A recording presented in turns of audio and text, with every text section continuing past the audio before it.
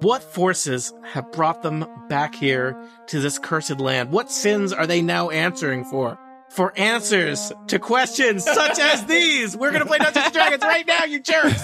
Introducing a new Total Party Kill adventure only for Incomparable members. And I'm really sad now that we don't have a pony anymore. So you know what? I cast Find Steed, and suddenly I now have a pony. Do you have Pony Cindelar or just a pony? I have a pony that is a celestial pony that understands common that I am naming Pony Cindelarant. Oh, I've lost control. We're like 2 minutes in. I love this. You have, in fact, now a superior magic pony that kind of makes my pony from the last adventure look like garbage. I was just wondering about the part where you said this is your town. My father, he was the Burgermeister, the mayor. Dungeon Master aside here, this adventure requires me to use a word repeatedly that I cannot take seriously. That word is Burgermeister. We're all in this together, people. I'm going to say that word. Part of me will die inside, but I'll try not to laugh.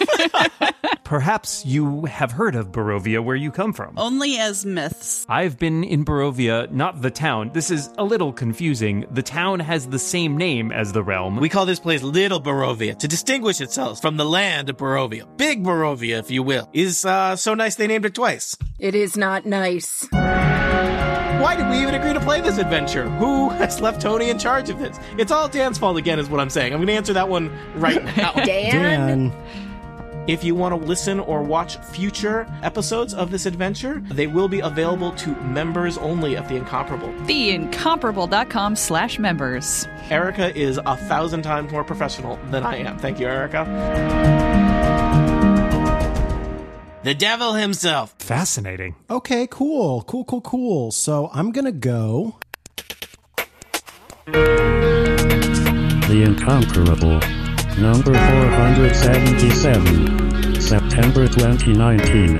Welcome back, everybody, to The Incomparable. I am your host, Jason Snell, and this episode is a return to our season-by-season walkthrough of my favorite TV show of all time, Buffy the Vampire Slayer. We've reached Season 4, the awkward point in your high school-themed TV show where you just can't plausibly have these people be in high school anymore, and after the exciting demolition of Sunnydale High at the end of Season 3, it was time for Buffy to go off to UC Sunnydale for Season 4 and learn about college and things. And this is a great panel that we've assembled to talk about it. So let's just dive in. Let me introduce my panelists. Aline Sims is here. Hello. Hello. Don't speak Latin in front of the books, though. Burst into flames. Who knows? Jean McDonald is here. Hello. Hey, Jason. Thanks for having me. John McCoy joins us. John, welcome to UC Sunnydale. Hi. If I yawn, it's only because I've spent the whole day filling in about 6 million cubic feet of cement. Well, you got to burn. Is that a reference I'm missing? Or that's what they have to do at the end to the initiative is fill it all in with concrete. That's a lot of concrete. That's a lot of concrete. Steve, that was Steve Lutz you heard there. Steve, if you hurt her, I will beat you to death with the shovel.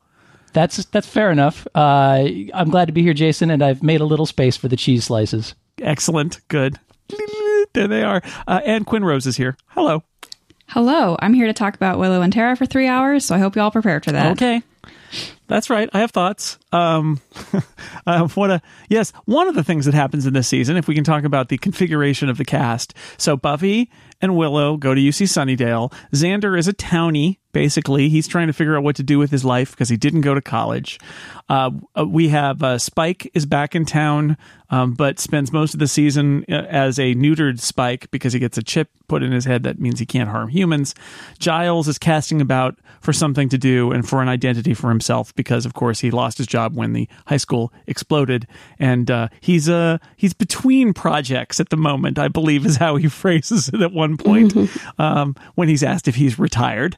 Well, he's also technically not the Watcher anymore. So yes. That's right. So what's Another he big part. what's he gonna do? And we get a new recurring or new regular character in Riley Mark Lucas, who starts out as Buffy's TA, and he's kind of an army guy and also Buffy's boyfriend by the end of the season. And of course, for our Oz update, which is why I was prompted when Quinn said she was going to talk about Willow and Tara, we meet Tara, who becomes Willow's girlfriend. As for Oz, Willow's boyfriend at the beginning of the season, Seth Green, they apparently ran out of stories to tell involving him, and he got offered movie gigs, and so he abruptly leaves, only to return briefly a couple of times later in the season. He is very rapidly leave written even more out. abruptly. Yes, indeed. he appears in the Dream episode, so that's nice. And one other episode, but yes, he there's literally an episode where it's like, bad werewolf stuff, and there's like a girl werewolf, and then I guess I'm leaving. Okay, goodbye, and he's gone. So that's the cast machinations that happens. But we do get to spend time with Tara, who is a new character, and more time with Anya, who is Xander's girlfriend in this season. Any thoughts about the cast and the characters? We should start there before we dive into some episodes. Any thoughts about this season in terms of what the characters are doing and where they're going? Yeah, I want to say I really love the college setting. I think it's the breath of fresh air that the show needed after the previous season. The high school had worn out its welcome. They weren't really using the high school very much anyway. They just happened to be at the high school by the time the third season came around. So yeah, I really like the college setting. I think it gives them a lot more space to breathe. I wish there was more of it. Because the college stuff kind of disappears after the 6th or 7th episode, and they just happen to be at a college, but it's no longer kind of a player in the storylines. But you can see that they're trying, right? It's like, oh, here's a professor and here's a TA, and then it turns out, oh, they're actually part of the big bad for the season and all of that. But it does sort of fade away as the first few episodes, like we get our first day of college episode, we get our roommate problems episode, we get the first half of the season, we get our beer episode. We get those, but then you're right, it does. I agree. Also, isn't it interesting how that one building at UC Sunnydale looks very much like the high school, except with some Mexican tile attached to the walls. It's totally different. It's a totally different place. I mean, they apparently are in the same 5 square mile area that the Bronze and the high school and Buffy's house are in. So maybe it was all the same architect that built the whole area. Yeah, maybe so. I think this season is pretty slow to get started, but that the character work that happens in this season is some of the best of the whole show. I think that a lot of characters get really interesting arcs throughout it. I personally think season 4 is the best Spike that we get. I love season 4 Spike, neutered with a chip in his head, can't hurt anyone, still hates everyone. Mm-hmm. It's so funny every time. I had forgotten how funny the season was, and it's you look at, in the end, you often boil down Buffy to what happened in that season. So this is it's the Initiative and Adam and going off to college, but in the details, and I agree with you, Quinn. The character moments, the opportunities for comedy, everybody kind of gets an episode where they get to really kind of explore where they are as a character. And yeah, Spike, that twist of having Spike get the chip put in his head, where he's still just as unpleasant as he always was, but now he's not threatening anymore, and all the comedy that emerges from that and how he's treated. And there's that one episode where he's explaining how he needs to look for a place to live, and he's going to have to find some sort of a crypt, and he won't have power, and he won't have a place for a refrigerator, and it's it's so good. It's very funny. Good stuff. Yeah, there are a lot of good Spike scenes in here, and there's a particular episode that I really enjoy with him, which maybe we'll talk about later. But the one thing I don't like is they set it up at one point that maybe since he's discovered he can fight demons, but he can't destroy humans anymore, that he's going to be this part of the gang where he's a demon fighter for at least a little bit, and that never pans out. And I really would have liked that to be more of an element. Perhaps in future seasons that will happen. It's entirely possible, but. I will say, I think the person who cuts the credit sequences must have been the most busy person in Hollywood at this point. Because initially we've got Oz in there, and then suddenly he's gone, and James Marsters is in the credits. Somewhere along the lines, Mark Blucas makes an appearance. Mm-hmm. Then there's the one episode where the what's his face from high school turns up. Jonathan is in every that shot. episode. Yeah, that's great. You got to watch that one. So there's a lot of cast churn this season, I guess. It's true. Yeah. They're definitely in season 4. They're trying to reconfigure, and it's not surprising. The transition, like I said at the very beginning, a lot of shows can't handle this. This is I remember being nervous, where it's like it's a high school show, but we can't be in high school anymore. So what are we going to do? And this show, it embraces the college thing. It tries to tell some stories that are more college themed stories while still trying to be the Buffy that we remember. And I think it does a pretty good job. I think that means that it's not quite as embracing of college maybe as it could be, but I think to be more of that, you might lose more characters that they weren't willing to lose. So we get Xander staying behind, which I think is actually kind of a really interesting move for Xander, that he's trying to figure out what to do with his life. That he's not going to college. He's just in town and in his parents' basement, and kind of miserable and trying to figure out what he wants to do. And I think that's okay. So I think this is to be. Even though sometimes I think people are like, oh, college season, whatever, it's not quite the same as the high school stuff. I feel like they did a pretty good job of balancing doing new stuff while having it be recognizably Buffy the Vampire Slayer. Well, I think part of the reason for that is really it hadn't been a high school show for quite a while. I mean, the high school elements had really fallen to the background. And so when they show up at college, not that much has to change, and they get a few good early episodes with the roommate and the other, moving into the dorms kind of stuff, which I really like. I love those early episodes. And so, the transition is not as hard as it could have been had high school had really been a part of the show still. One of the shows that I used to love was Glee. When that, I watched it from the beginning, and boy, did that show tumble off my list once they graduated from high school. And I think, when I compare it to what happened with Buffy, is first of all, they didn't split everybody up into and they didn't try to bring a bunch of new people in, to populate the cast. They brought back old favorites, and, besides Tara and Riley, it's the same gang, and they have the it just works out, right, for me. where we think there's that one episode where we really think we're meeting all the graduate students and all of Riley's friends, and this is going to be a new set of characters to interact with, and it's actually just the twist where they get in the elevator and it's revealed that they're actually the Initiative, which is a nice moment where it's playing on your expectation that we're going to have to introduce some new college characters, and it's Riley and his buddies, and then it immediately kind of flips over to, oh no, they're the commando guys we've been watching for the first 5 episodes. John, what do you think about the way they handle this? Well, I feel I've been holding back here because I feel like I have a kind of a different take on this, which is I wasn't that happy when they moved to college, and the reason is not that it wasn't time for them to move away from high school. It's just I don't feel like they ever quite got the same grasp of high school archetypes as mixing in the symbolism of these demons and what they represent for life events that you go through in high school. And I feel like they start out in college and they quickly sort of lose the thread of that. I mean, I find that strange because I would imagine that most of the writers and actors had gone to college. Maybe I'm wrong about that. It just didn't feel like anything I know from my college experience. Maybe it's because I actually work in my day job at a large university, and I'm sort of surrounded by the academic life. It just didn't feel like, I mean, Community feels more real about the college experience than this did to me.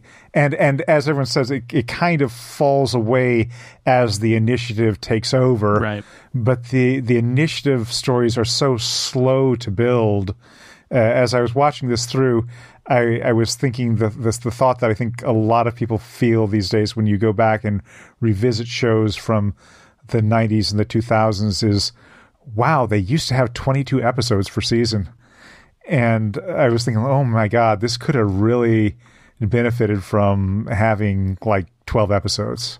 I think you're right. If you look at the first handful of episodes, they are in those episodes, they are trying to do the model of what are really recognizable things about the college experience and how can we tell Buffy stories in them. And so you get the freshman and you get Living Conditions, which is the one with the roommate, which I love and I feel like is a very much an archetypal Buffy the Vampire Slayer episode. But you get Fear Itself, which is the Halloween frat party, and you get Beer Bad, which is a terrible episode, but so bad. But at least is trying to tell a college story. But you're right, there comes a point where they're in college only because they need like a setting for where they live and stuff. And the college experience, unless your college was, I guess, really into ROTC and has commando people running around, it was probably not like the college in this season of Buffy. It does fade into the background. I think maybe they either thought it wasn't working or they kind of didn't have enough ideas about how to integrate the college life into the storyline. Which is a pity because the couple of college things that they do hit on are pretty hilarious. I love in the Freshman the Klimt poster collection. Yes, that was hysterical. The vampires are when gathering. When they first unrolled that Klimt poster, and he's like, "Klimt, yay!" And I thought, what, they need a Klimt poster? Like, that's so passé. I thought vampires, were more exotic than that. And then I see them tack it up on the wall, and it says that makes, whatever the score is, Klimt versus Monet. And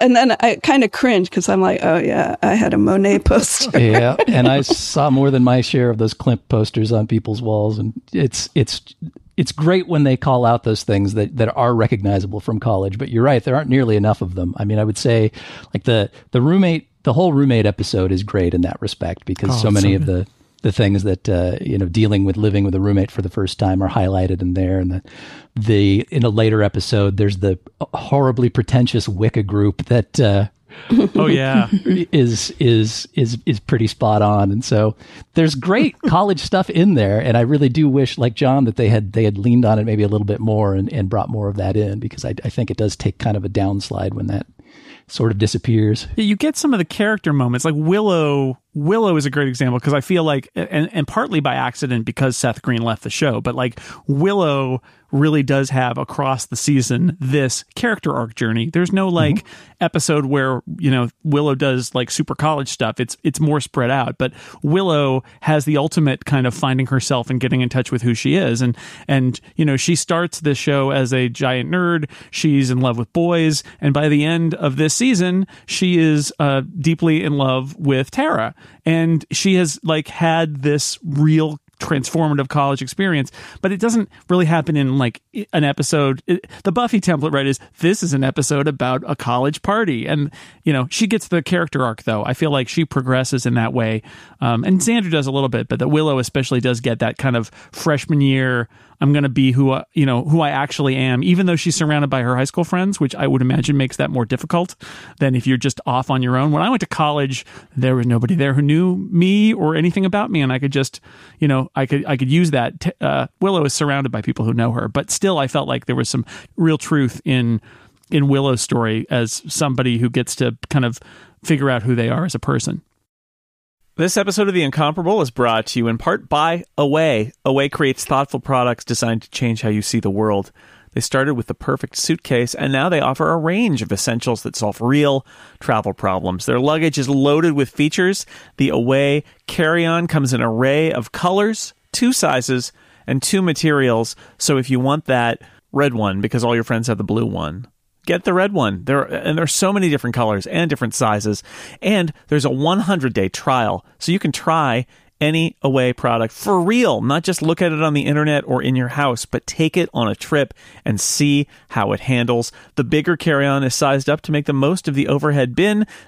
Away suitcases are designed to last a lifetime. You get a 100-day trial on everything, plus free shipping within the US, Europe, and Australia. I have the carry-on. Mine's blue. We bought another one for my wife. Hers is red. We can tell them apart. And then we put some stickers on it because we wanted to tell them apart even more because these are so popular. This is why you have to try them. I love the little bag that comes inside to keep your dirty clothes away from your clean clothes. So good. Check them out today. For $20 off a suitcase, visit awaytravel.com/Snell. Hey, it's my last name. And use promo code Snell during checkout. That's awaytravel.com/Snell. Use promo code Snell during checkout. Thank you so much to Away for supporting The Incomparable. Willow is also the only person who doesn't start this season whining about their life. It's like she's finally gets to go to college, right? Like it's very Willow. Yeah. It's great. She's so excited. Yeah, and I get that, transitions are hard and people are, having a difficult time with all these different things happening. But I feel like for the first 5 or so episodes of this season, everybody is just complaining all the time. And Buffy's whole thing with Parker. Okay. Oh God. If Buffy was my personal friend, I would have a lot of sympathy for her. But as a character on a TV show I'm trying to watch, I'm like, please, for the love of God, get over it. Yeah, I really dislike the bits where Buffy comes off as overwhelmed by this great big college. And in particular, when she's mooning over Jerkwad Parker, because I understand, that's kind of the angle they're trying to take with college. And it's kind of a fun turnabout that Willow is in her element and Buffy is overwhelmed, but she's already proven herself much tougher and much savvier than that many times over in the last 3 seasons. And having her suddenly go naive for the sake of a plot contrivance just kind of feels wrong. Well, that's one thing I feel about the series in general. Watching it through again after many years, it's been a long time since I watched this, and 2 things struck me. One, the early DVD menus were just the worst thing in the world. and 2, Buffy characters tend to take on actions as are needed by the theme of the episode. So if the theme of the episode is going to be, Buffy gets her head turned by someone she thinks is sophisticated, but he's actually just a predator, then Buffy will behave in ways that make no sense for her. And I felt that way a little bit about Xander through this series, because we're supposed to feel bad for Xander being stuck in a rut, and so he keeps coming up with these crazy schemes about what he's going to do with his life. And you understand that, but then they just become so impossibly broad, like when he's going to sell these ridiculous protein bars.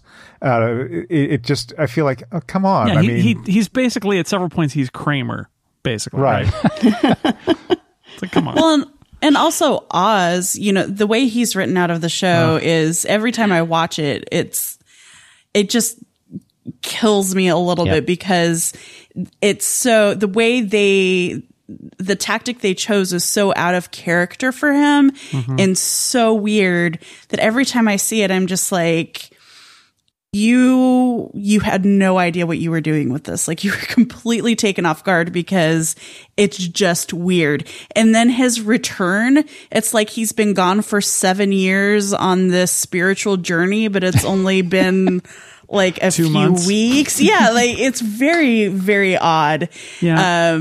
I feel for them, because the story seems to be that they realized they didn't have anything for Oz to do and they were going to write him out. And then he got a cast in a movie and was going to have to go for months. And so there was this real scramble.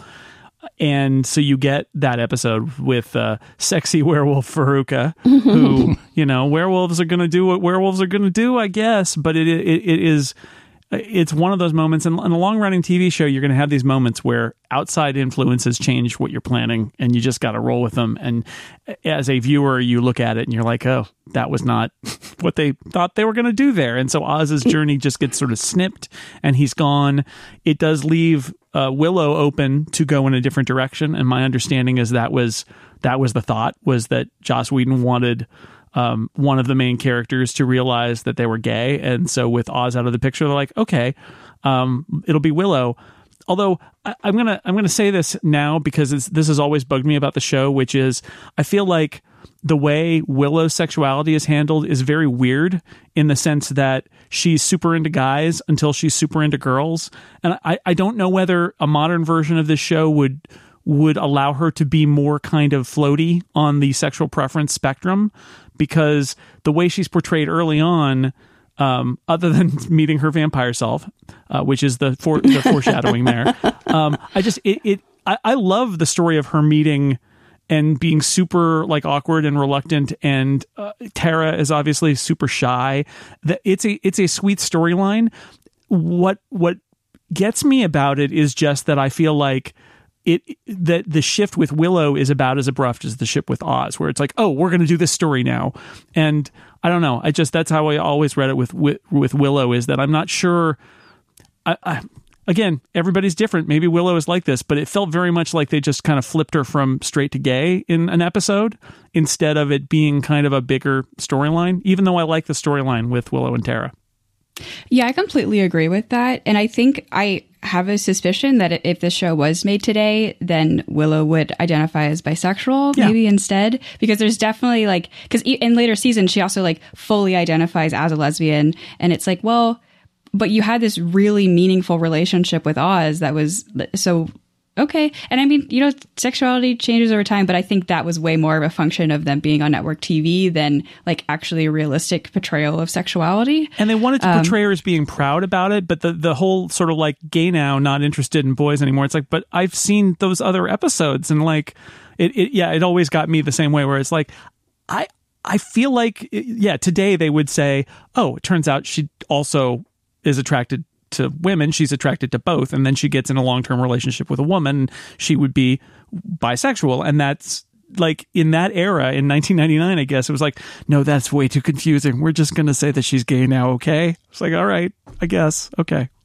It's interesting because maybe this comes up in later seasons that I haven't seen yet, but I haven't really gotten any of Willow being like, I'm not into boys anymore. I just sort of assumed she was bisexual. It doesn't. Okay. Well, it's as of season 4, it's that element of it is not there. And I actually thought that the buildup of the relationship between Willow and Tara is really, really good. And it feels like it's built up very organically and methodically, almost as if, we better make damn sure that this feels real so people will not freak out over it. For sure. And maybe we'll get some converts here.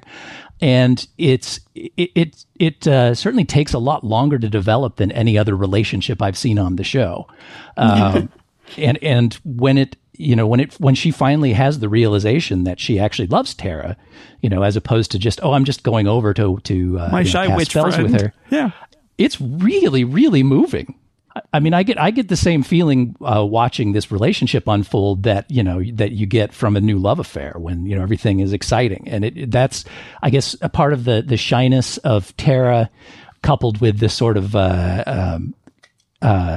halting growth of their relationship, really, really works for me. I think it's great. There's so much that's special about this relationship between Willow and Tara. And like, obviously, I mean, this was 20 years ago and it was so important at the time. And it was the first kind of relationship like that was shown on primetime television. And for me watching it back, like, so the first time they really fully interact, not in their terrible wicked group, is in the episode Hush, where they can't speak. Yeah. And they're being chased down by the gentleman, and they look at each other and they hold hands and do magic together to save their lives.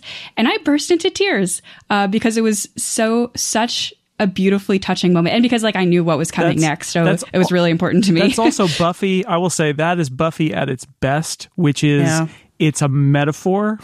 Like them holding hands and doing a spell together. And, there's a joke later on where Sandra says, I like to watch two girls doing a spell together, right? It's like, okay. But it's like, that's the beauty of that is that we're seeing the metaphor for their relationship, and they're coming together, and it's beautiful. And we all know what it means, even if it's not like in the actual moment, and the characters may not entirely realize it. And it's beautiful. Yeah. And the way that their relationship keeps building through them doing magic together, and it really is this beautiful metaphor, which gets very murky in later seasons when they change what the metaphor of magic is. But we'll talk about that on later episodes. But for season 4, I totally agree that this. I think that the development of it is artfully done, and that it's touching at every turn. The one thing that I find darkly funny about it is that there are no on-screen kisses between Tara and Willow this whole season. They don't kiss on screen for the whole time, even though it's like heavily implied that they have a physical relationship, but it's never actually shown. When paired with the fact that there is an episode in this season in which the actual plot is Buffy and Riley have a lot of sex, it's just funny. Yeah, baby steps. I liked the satirization of their network standards in the last episode of the season, where Xander has his fantasy and they're super glammed up in the back of the ice cream truck, and they start to kiss, and it cuts to Xander watching them with kissing sounds for like 5 seconds, maybe 10 seconds. And that is very clearly Joss Whedon saying, what do you think they're doing? Well, we can't show it. All right, we'll aggressively not show it then, because obviously they were prohibited from showing it. Yeah. Yeah, so I think that's really well done. But I will absolutely agree with Aline that the way they dispatch Oz is way too abrupt and honestly kind of disrespectful to the character as it's been built up so far. Absolutely. I mean, I actually think that even though it's kind of out of the blue, that really painful episode where he leaves is pretty good as a tearjerker episode. But again, it's so quick and out of the blue that it's like, what? And you can feel the machinations. You're like, oh, I guess they just needed to write him out in this episode. Like, it doesn't feel like any groundwork was laid, right? It's really just, oh, this is the episode where we get rid of Oz. And you're right. And Oz is such a stand-up guy. And like everything we know about Oz up to this point that's been built into that character. And then in this episode, they're like, but he's a werewolf. So what you going to do? He's an ass now. It just happened. And it's even worse, the final episode where he reappears, and has apparently mastered his werewolfery and can avoid being turned into a werewolf at the full moon. But he's too jealous to control himself now. And now being jealous makes him a werewolf, and he has to run away again. And it's such a crappy way to send him out. There had to be a better way to do that. In general, Buffy the Buffy writers have a strange touch when it comes to issues of characters' ethics. I'm thinking now of Faith coming back in the middle of this season, and Faith is a character I always love because I think that Elijah Dushku just brings a lot of joy to whatever she does, and it's very fun to watch on the screen. But as a character, I always felt like they didn't quite know what to do with her because they couldn't treat her with nuance. It's sort of like either she's good or she's completely bad. And I always felt like it was sort of like when you play BioShock and you have to make your ethical choices, and the ethical choices are you literally going to murder kids or are you not going to murder kids? Right.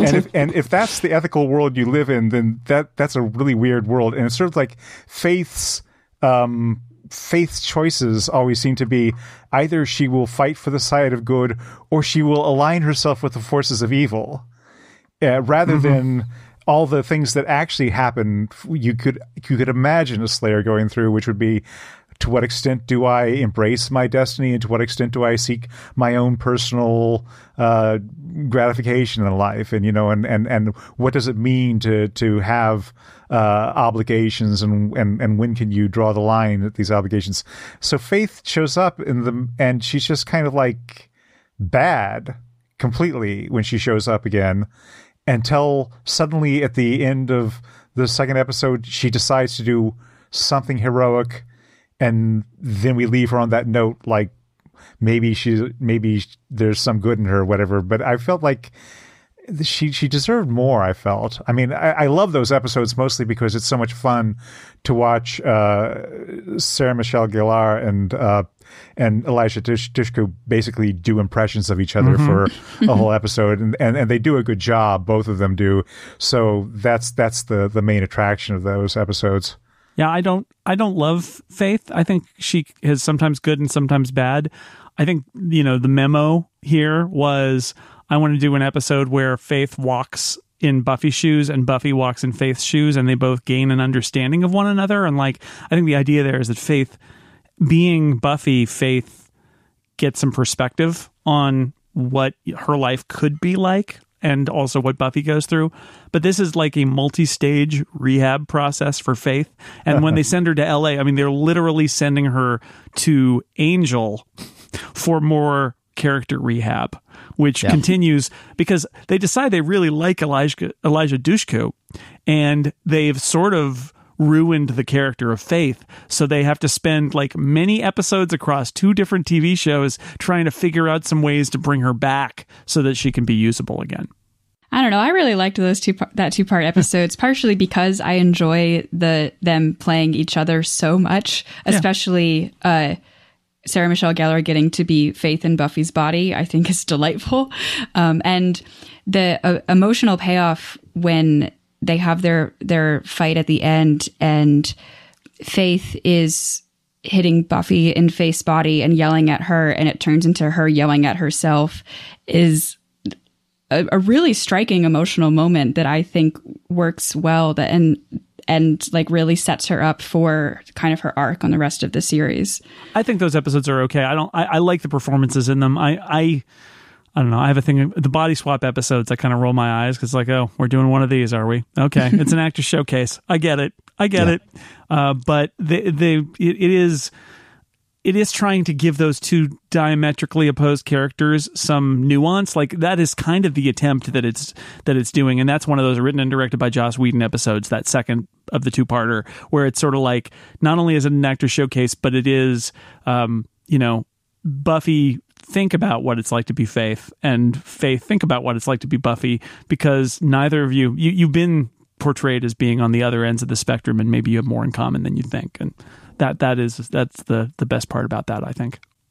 Yeah, I wasn't super hot on either of those episodes either, but I do like the bit of character development that Tara gets in the second episode, where the fake Buffy basically slags her, and she doesn't freak out about it. She's actually the only one who can detect that Buffy is not Buffy, and I think that's an interesting bit of development for her. Yeah, I like by the time that Buffy comes back, Willow and Tara are totally with it, and they're like, yeah, okay, you're Buffy in Faith's body. We got it. It's good. Before we go to the episodes, I want to ask about the big bad and the story arc, because that's the other thing going on here. There is a secret government initiative to study the Hellmouth and demons and things that's being led by Professor Walsh, who also happens to be Buffy's psychology professor, and her TAs are actually secret army operatives who are working on this in this initiative where they've got the big corporate government complex with cells for demons and stuff, and it leads to a lot of fun reveals, the frat house has the white elevator in it with the voice commands that takes you down to the secret underground bunker, and they've got all of the government's resources, and so that's the big idea here, is that what if there was a whole U.S. government / military strategy about this stuff, and it would come into conflict with the more homegrown magic focused Buffy and the Scooby Gang kind of thing, and Riley being in the initiative means that Buffy has this relationship with somebody whose sort of worldview is diametrically opposed. Of course, there is always with this show the small bad, little bad transformation into big bad, where mid-season Professor Walsh is killed.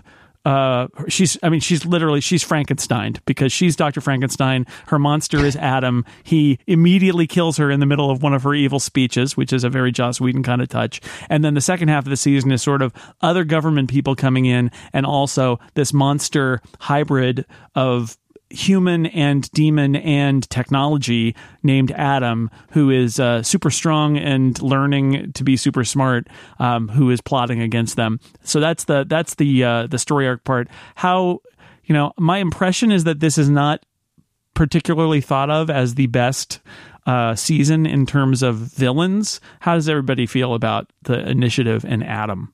Well, I mean, but how I feel specifically is about Professor Walsh is that I felt like I felt very betrayed that they killed her off like that, because I thought she was going to be the, sort of the evil mastermind throughout the season. And it seemed weird. And that Adam wasn't particularly compelling as the, Buffy's nemesis, right?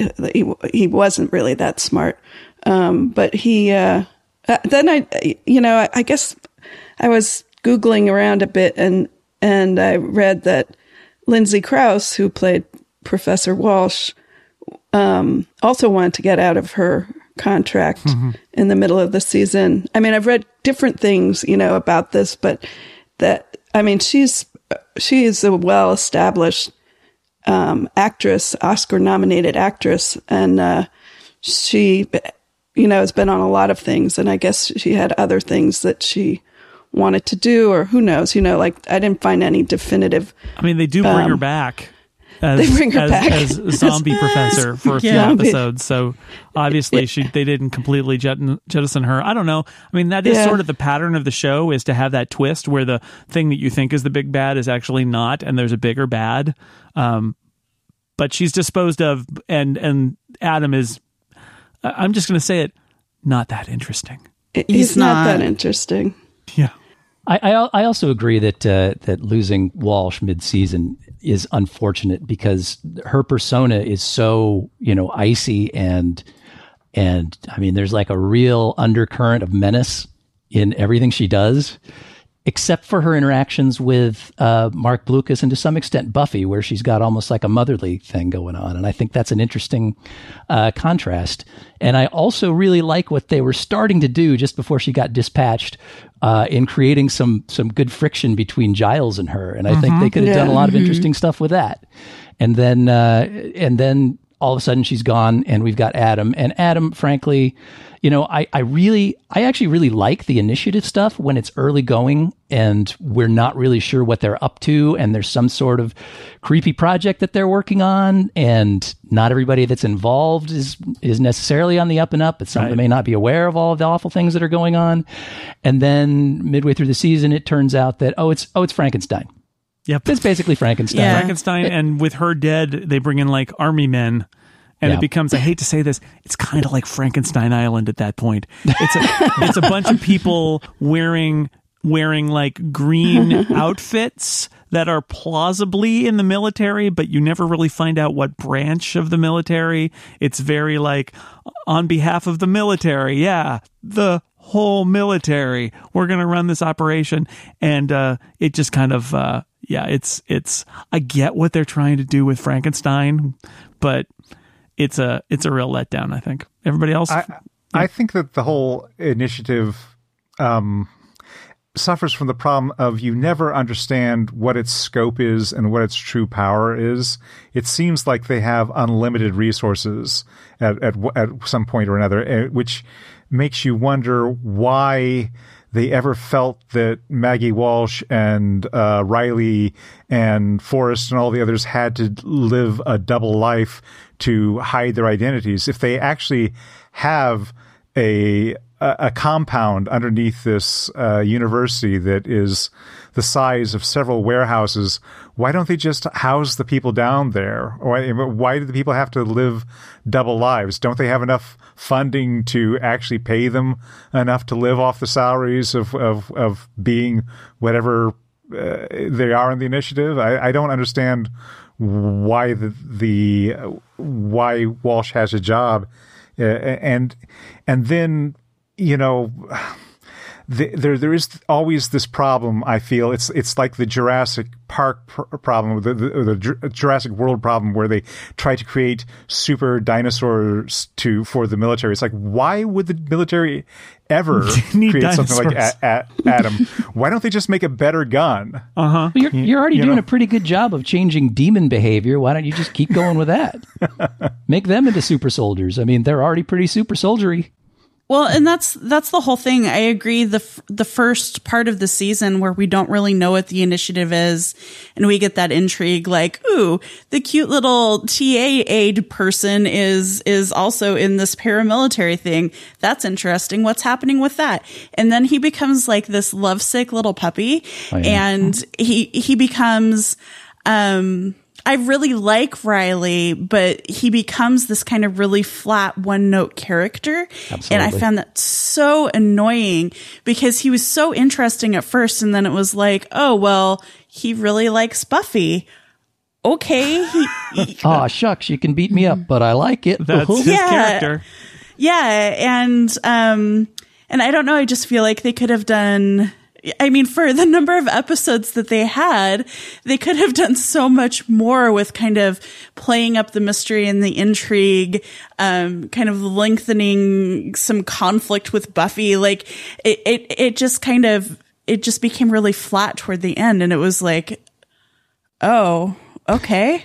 I think there's a simplification that happens here that I do see a lot in TV, and it goes back to what I just said about, like, we are in the military now, which is this is a high concept that doesn't bear up under any scrutiny at all. Like, I get the idea, right? Which is like, oh, it's sort of like James Bond, and there's a lair under the college, and the people you think are just TAs and a professor are actually running this thing. It's like, I could see if you added a few layers here where it's sort of like the military industrial complex, and they got a grant from the military, and now there's like a military overseer who's putting pressure on Maggie Walsh into getting these results. I mean, yes, that's the plot of Real Genius, but go with the classics. And I could sort of see it, but instead it's sort of like, oh no, these guys are literally in the army. They're very young to be commanding whole squads of troops, but apparently they are. And okay, like it's super simplified to the point where it's kind of ridiculous. And I feel like when it's mysterious, it works because your brain can kind of fill in reasonable details, and then when it's all revealed, you're like, oh no, that's ridiculous. And it only gets more ridiculous where they bring in the general or whatever in the latter part of the season, where you get all of these ridiculous scenes where it's like, we have complete proof that there are demons and vampires and magic, and we have here's a magician, and here's a woman who's got superpowers. Like, look what we've learned. Instead, they're like, blah blah blah. We're just gonna, you guys are just gonna be under arrest, and we're gonna do our military thing. And it's like, I don't know, it's so broad and kind of ridiculous, and it really bugs me. Like, this is a cool idea that feels like it just never got sketched out to the point where it had the level of detail that it needed to make sense. Yeah, and the conclusion to the arc is just like, oh, here it is. We give up. Everybody dies. There's a big fight, and then they fill it in with concrete. And it's like, abort. This is going nowhere. We need to get out of this thing. And I mean, the good part of it is that they're being obstinate jerks, and Buffy and her team are able to kind of like run through and be triumphant at the end. And I really like the premise of that last episode, which is they have to unite and all of that. But around them, while it's really noisy and big and it's a huge set, it's just nonsense, right? Yeah. Well, and a sure sign of the fact that they're pulling the escape hatch is that the last episode isn't even part of the season arc. It's a setup for the next season. So they didn't have enough material to fill one last episode with. I like that because I feel like that's Joss Whedon doing we're going to take a pause at the end of the season instead of ending it right on the last episode. We're going to end it and give ourselves a kind of fallout from the spell that they cast, and also, yes, absolutely setting the table for the next season. Sure, but it's certainly a departure from what's come before, where everything was like right up until the last episode, which tells me they didn't have enough material to go with. Could be. I also think they made a mistake, or at least missed an opportunity, by not having Xander join the initiative at some point with his army man training. I think it didn't help that everybody in the initiative was a big jerk, especially the fact that you had the most visible initiative character aside from Riley was his buddy Forrest, who was just there to be antagonistic to Buffy through the entire season. And I get that sort of started as a metaphor for the the jealous friend who doesn't like the new girlfriend. I felt like that was what they were kind of setting it up at the beginning. Like, he's the guy, he's the boyfriend's friend who doesn't accept you into the group. Let's examine that as a metaphor. But he just ended up becoming this monster literally a monster at the end. And the other thing that didn't help was the fact that the initiative guns all looked like big soldering irons. Yeah. Some sort of Nerf toy.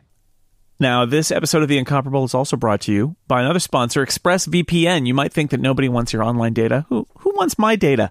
Nobody wants to snoop on me. I'm not doing anything. But guess what? When you browse the web, when you use the internet without anything to protect your privacy, you risk all sorts of nasty people, whether it's hackers or ad companies trying to collect more data on you. And it does happen to people just like us, which is why you should use a VPN like ExpressVPN. ExpressVPN runs in the background of your computer or your phone or your tablet. It encrypts all your data. It hides your public IP address. That's the address that's unique to you. So if you are browsing from home, even from home, everybody knows everything that's happening on that IP address. And then you go somewhere else and they know that you've gone somewhere else. Download ExpressVPN's app, you click to connect, and that's it. You're protected. It was rated the #1 VPN service by TechRadar. It uses new cutting-edge technology called Trusted Server to make sure there's no log of what you do online. Costs less than $7 a month and comes with a 30-day money-back guarantee, so you can try it out for yourself.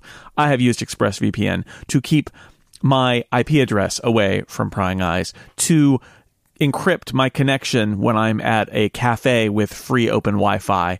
And, it does make me feel better to know that I'm doing this. Also, if I'm traveling, I can go back to the United States virtually via a VPN connection back to the U.S. and give myself a U.S. IP address, which is pretty great too.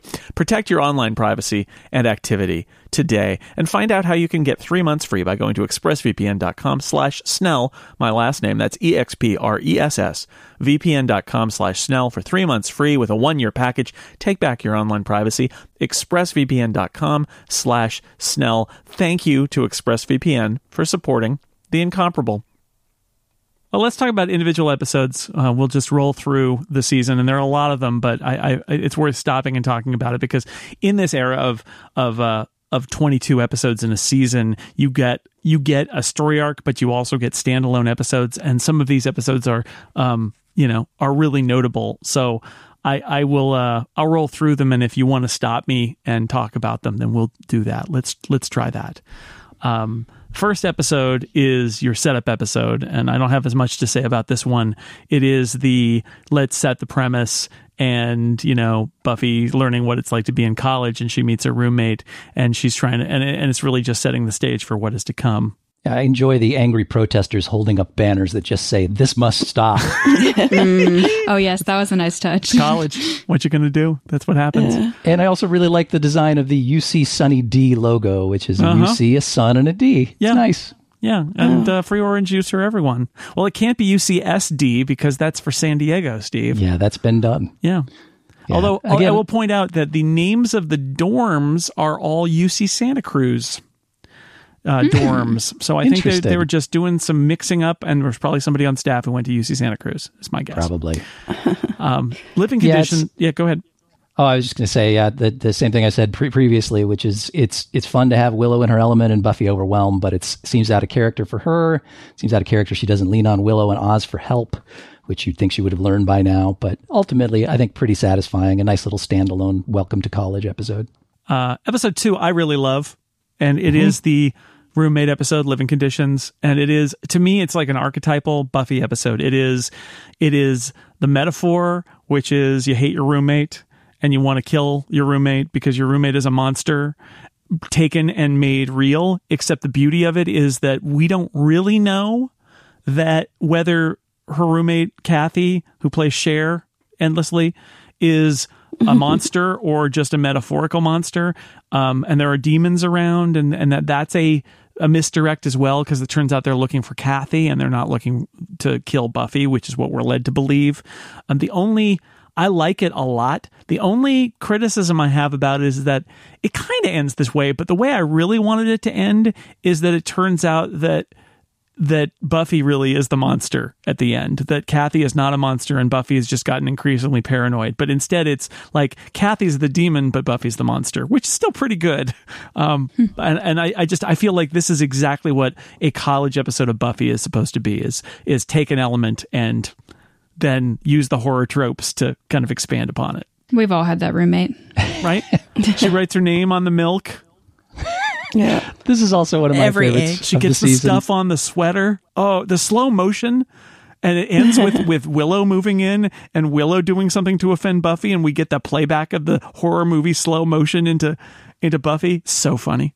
Yeah. No, I think this is great. It captures a key element of the college experience.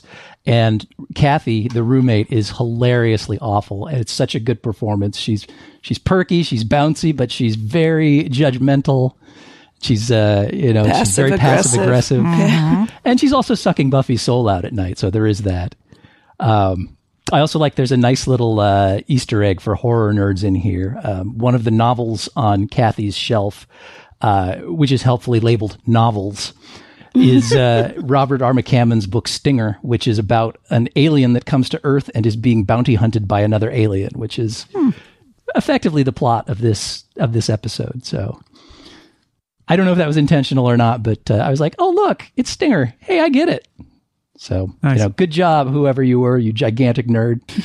This isn't the one where we finally get to see what Giles is up to. We saw that in the first episode, right? I think maybe it is in this. Because it actually was in this episode. I think that they go to Giles's swinging bachelor pad. And the one thing I would say about that is I love the fact that they are playing David Bowie's Memories of a Free Festival, because that's one of my favorite songs off of Space Oddity. Actually, come to think of it, it is the first episode, because she's overwhelmed and she comes to him for help. Oh, that's right. He's checked out because he's doing his own thing. I love that Giles is just casting about for what to do, and when they go to him, it feels weird, because that's the old, like, I'm going to go back and see my high school teacher kind of thing a little bit that they're playing with there, which is like, our relationship has changed and this is kind of awkward, and where do you fit in my life now? And he doesn't have a job anymore and doesn't know what he's going to do, and I love Giles, and I love how awkward he is, and he gets his own episode in a little bit. That's great. Also, maybe it's best if you don't come in without knocking anymore. Maybe. And later we learn that he's a rock star, so, It's true. It's just a Spike comes back in the harsh light of day for a magical gem, and at the end, Buffy sends it to Angel. Because we should mention, Angel is a TV show, and it's also airing on the same night, and therefore there are lots of connections. Steve, you watched Buffy and Angel simultaneously when you were doing this watch, right? I did, yeah. I got halfway through Buffy, and then one night I noticed, oh, look, Angel's on Hulu. Hey, I should watch one episode of that just to see what it's about. And I got through that, and I was like, oh, that's pretty good. And I unwisely went out on the internet and discovered that there was a correct order in which you should watch these things in order to properly appreciate all the various crossovers and references. And I was sunk at that point, and I had to watch the whole season and intersperse it with Buffy episodes. So, but I'm glad I did. I'm not sure I'll do that again because it was a lot, but some of the payoffs of the episodes that start here and end in Angel are really, really nice, and there are several nice episodes in Angel. So it was good. Yeah, it's a good show. Even the first season of Angel is pretty good. All right, Fear itself is the Halloween frat party episode where there's a demon that is eating people's fears. I like this one. Yeah, I always like the Halloween episodes. They're a lot of fun.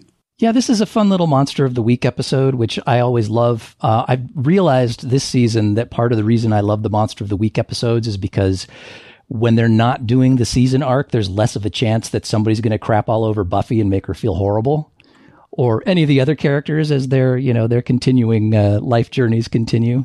So it's nice to have these little respites from concern that, something terrible is going to happen to the characters.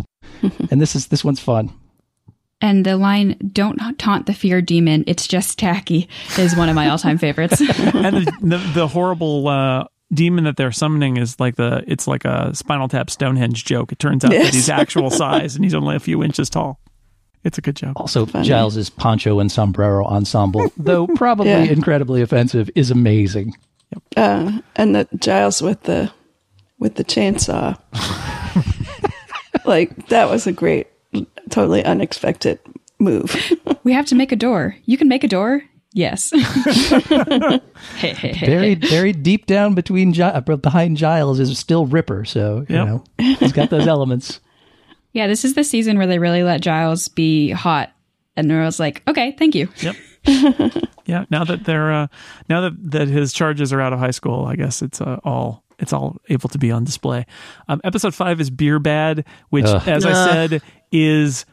I like the premise, and it's one of the worst episodes of the show. It's just bad. Yeah, it's straight up dumb. Yeah. When I was a little kid, I would come out of the shower and my long blonde hair would be all scraggly and it would look like Buffy's hair in this episode. And my mom would look at me and go, "Beer bad," and I would say it back. And then, like, as an adult, I learned where this came from, and I was like, "Mom, why?" It's very bad. It's a bad episode. It's dismal, and interspersed through all of this is Buffy mooning after Parker, which just makes it even worse. It's way too hung up on this guy. Episode 6 is Wild at Heart. We've talked about it. This is the Oz Right Out episode where he meets Veruca, who is a sort of, I guess, werewolf rights activist, kind of. And, you know, they do the werewolf coupling thing, and then he leaves in his van. They apparently travels the world. I don't...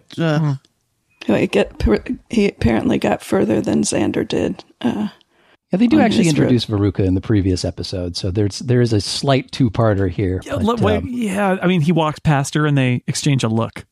Well, I think that you may be right. It may only be that, but I thought the opening. No, I guess the first concert with Veruca is in this one too. So yeah, it's a very compact Oz is going to leave now episode. Yeah. I think the ending is a really good tearjerker scene. I think it's well acted. I think the scene where Willow finds Oz and Veruca asleep naked in the morning while she's happily bringing him coffee is really rough and painful, and therefore pretty good. On the downside, the werewolf costumes do not look very good in light. So bad. Episode 7 is The Initiative. This is the one that I mentioned earlier. We get Riley finds Buffy peculiar. He's realizes that he's into her. We get the twist where we discover that Riley is part of this commando group, and they've got this whole James Bond lair. Spike is being held in the Initiative, and although he escapes, there's some good jokes with Harmony, where he goes back to where Harmony is and tries to keep thinking of things to call her. In Italian. Yeah, that's it. Sure. Italian. That's what it is. It's actually French. And this is, Spike discovers also that he can't hurt people in an extended scene with Willow where she says, no, it happens to all the guys. It's okay. Maybe we can try again in half an hour. And then she realizes she's been speaking in this metaphor and she needs to hit him over the head with a vase and run out. But, I enjoyed this episode, and it was one of those episodes that reminded me, this show's really funny. Yeah. Yeah. And I love how compassionate Willow is, even though, it's one of the things, I think it's one of her best character traits, even though it's like completely ridiculous watching this scene with Spike play out. But it's like, oh, Willow, you were such a sweet human. Contextually, she's trying to encourage him. Although Spike gives it back to her, right? Where he's just like, "Oh no, I would totally bite you." And he's like, remember last year where you were wearing that sweater? And she's like, "Really, that thing?" And he's like, "Yeah, that was pretty good. I kind of wanted to bite you." It's great. The next episode is the Thanksgiving episode where Xander's penis gets diseases from the Shumash tribe, as the song lyric goes that we'll hear in a couple of seasons. And this is one of my least favorite episodes. It's awful. It's not good. Yeah. This is the angels around, but you never see him episode. Yeah, that's pretty terrible. We do get some good Spike content in this episode. That I will say, Spike tied to the chair, trying to get around the arrows that are flying at him. That's almost worth the whole thing. Yeah, it's great. No, he has several arrows sticking out of him at that point, and that's pretty funny. Yeah, it's kind of preachy and confused, and the Shumash spirit is probably not the most politically correct thing in the world. I enjoy Spike as the voice of reason. I think he's pretty great there. And him hopping around in his chair with arrows sticking through him is also great. But yeah, it's this and Beer Bad are the low points for me. Yeah. Well, there's another one I think coming, but we'll get there. Something Blue is next, which is a wacky episode where Willow casts a spell and everything is zany and wacky after that. And demons want to get Xander. Buffy and Spike fall in love and are going to get married. And then Willow has to figure out what to do to solve it. So it's I remember this. I remember watching this episode when it aired and thinking, oh, okay. It's gonna be one of those broad comedy episodes, isn't it? Which is fine. It's fine. It's fine. And Buffy and Spike, that's it's kind of interesting to have them be planning their wedding. It's fun. Yeah, interesting.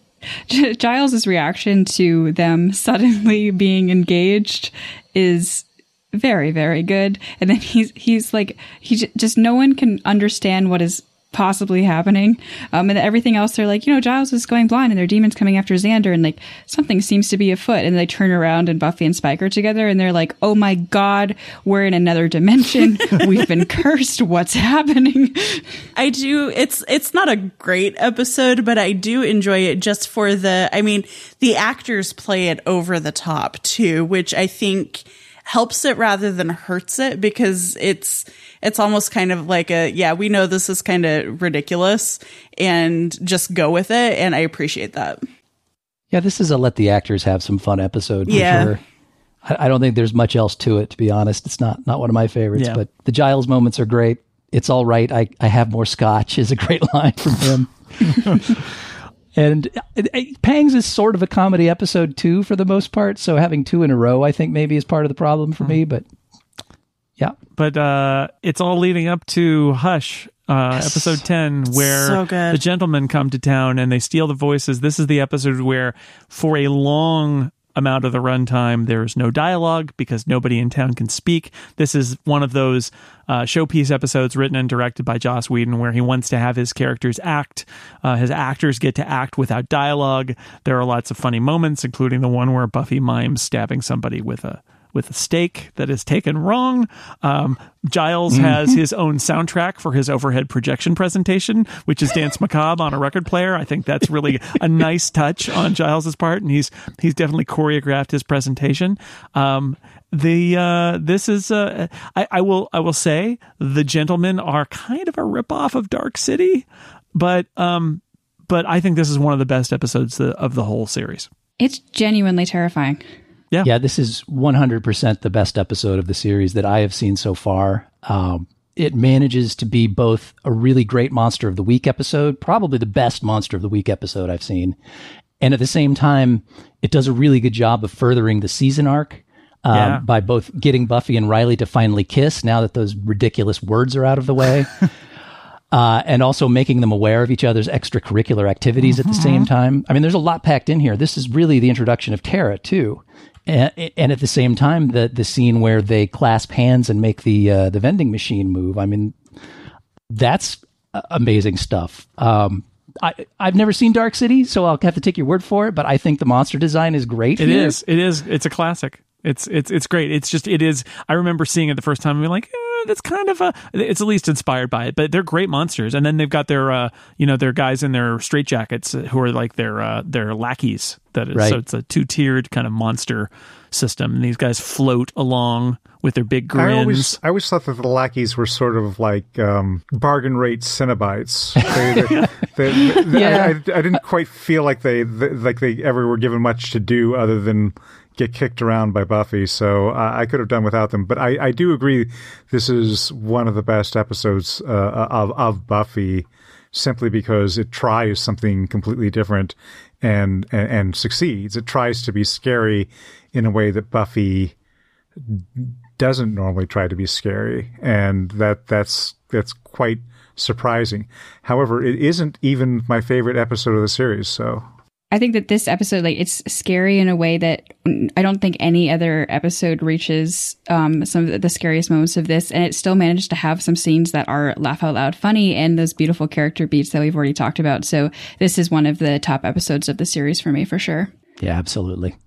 I could do without the lackeys myself, but yeah, the rictus grin on the gentleman and the way that they move, just hovering a few inches above the ground, combined with like their flamboyant gestures to each other and their sort of smiling nods. And it's, oh yes, well done. Yeah. You really tore that heart out. Very, very lovely. Doug Jones still lists this on his Twitter feed as one of the characters that he's played. And keep in mind, he was the fish guy in The Shape of Water that won an Oscar, and he's Saru in Star Trek Discovery. But I do think this is, and you can tell which one is Doug Jones, and he is a incredibly talented physical actor. And even in all that makeup, those long arms and the long fingers and all of the gestures they do with their hands, it's super creepy. It really lets you like they're a consistent character, these gentlemen, and you know how they work, and they're unearthly, and the scenes where there's a scene where that guy is getting his heart cut out and he's trying to scream for help, that people try to call for help, and you realize all these ways that you can't, if you can't talk, if you can't make noise, nobody can hear that, like, just next door something horrible is going on. It's horrifying. Yeah, it's such a great nightmare scenario to not be able to scream for help while the gentlemen slowly carve out your heart with their little knives.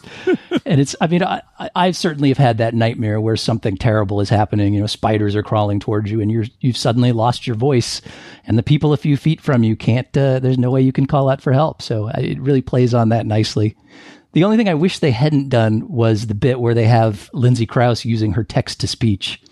Because it breaks that wonderful immersion where no one's talking. Even though it's kind of weird to have the sort of robotic voice sneak in there, it just kind of wrecks it for me a little bit. But it gets right back to it. And at the end, you get one of those classic Buffy moments of the metaphor being hit home, which is when they can finally talk again, and Buffy and Riley, who have now had it revealed that they're both fighting monsters professionally, they look at each other, and Riley says, "We need to talk," and Buffy, there's a long pause, and Buffy says, "Yeah, I guess we need to talk," and then they look at each other and they can't think what to say, and it's just silent. Even though they can talk, they don't have anything to say, and it's one for of those like moments 15 of, like, seconds. It's beautiful. Yeah. It's so beautiful. It's genius. It's absolute genius. Definitely the best episode I've seen. I also really like the bit where they're having their little lecture, and Giles asks, "What did the gentleman want?" Willow points at her heart, and Xander silently mouths, "Boobies?" Yes. And they all roll their eyes at him. It's so good. Because he's Xander. That scene, that may be my single favorite scene in the entire series, is that scene where they're there in the lecture hall and Giles has got his music and he's explaining what's going on, because it's silly, it advances the plot, it's dramatic, it's just all of those things at once. It's great. Okay, the next episode, but it's a hard act to follow. The next episode is Doomed, in which there's an earthquake, the Hellmouth may be opening, and they get to go back to the ruins of Sunnydale High. Jason, it's your favorite thing. A character denying herself joy just because she might hurt somebody. Oh, good. Yeah, I love that. That's one of my favorite things from those Spider-Man movies. Mm-hmm. Yay. It's just as good here for an entire hour. Mm-hmm. Yeah, this one doesn't even register for me. Well, this is the one where it ends up that Spike can fight demons, which, again, I wish they'd done more with that. That is a great moment where he's like, oh, finally something I can do, some violence I can do. I can kill these demons. And I love that because it just shows how much Spike likes being evil. And well, it's not even evil. He likes, fighting stuff and doing violence, right? So it's like, oh, these are demons. They're bad, but that's fine. I'll kill them. That works for me. I think that's an outlet, but he's always so bitter still that he can't harm. It's true. Buffy and the gang. I think that it kind of like takes the edge off, but it's not quite the same. It's like a nicotine patch. Yeah. Yes. Yeah. So the next episode is one that I really love, which is a new man. We get Ethan Rayne back. He's back to his mischief. And Ethan Rayne, the Harry Mudd of the Buffyverse. he is. That's about right. It's Robin Sachs. And this is the episode where we get the Giles doesn't know what his place is. He goes to Buffy's birthday party. There's that whole wow, no, Dr. Walsh wouldn't come. She's like 40. She's super old. Why would she be here? And Giles is standing right there. Here you go, sir. Here's your drink, or here's your cake, sir. And so he's like, what am I doing with my life? And he goes out and Ethan Rayne is there, and they end up like talking and they end up drinking. And then he wakes up in the morning and he's been transformed into a demon. He smashes all the things in his house because he's super strong. He goes to Xander, but he's not speaking English. He's speaking the Fjarl, demon language. And it is, and there's like, Spike finally understands him and drives him around. He sees Maggie Walsh and goes out and scares her and then gets back in the car, which is a very funny moment. Yes. They discover that the demon has stolen Giles's car, and Anya comments, why would anyone steal that car? Which is great. It is. I love this whole episode because this is like the Zeppo except with Giles, and it makes me laugh. I think it's really great. It's like it's Giles feeling like he doesn't fit in, and so then he literally doesn't fit in, which again, that's what the show is for me. I love it. Yeah, this one's also on my best of list. I really enjoy Anthony Head. Any opportunity to spend more time with him, I will take.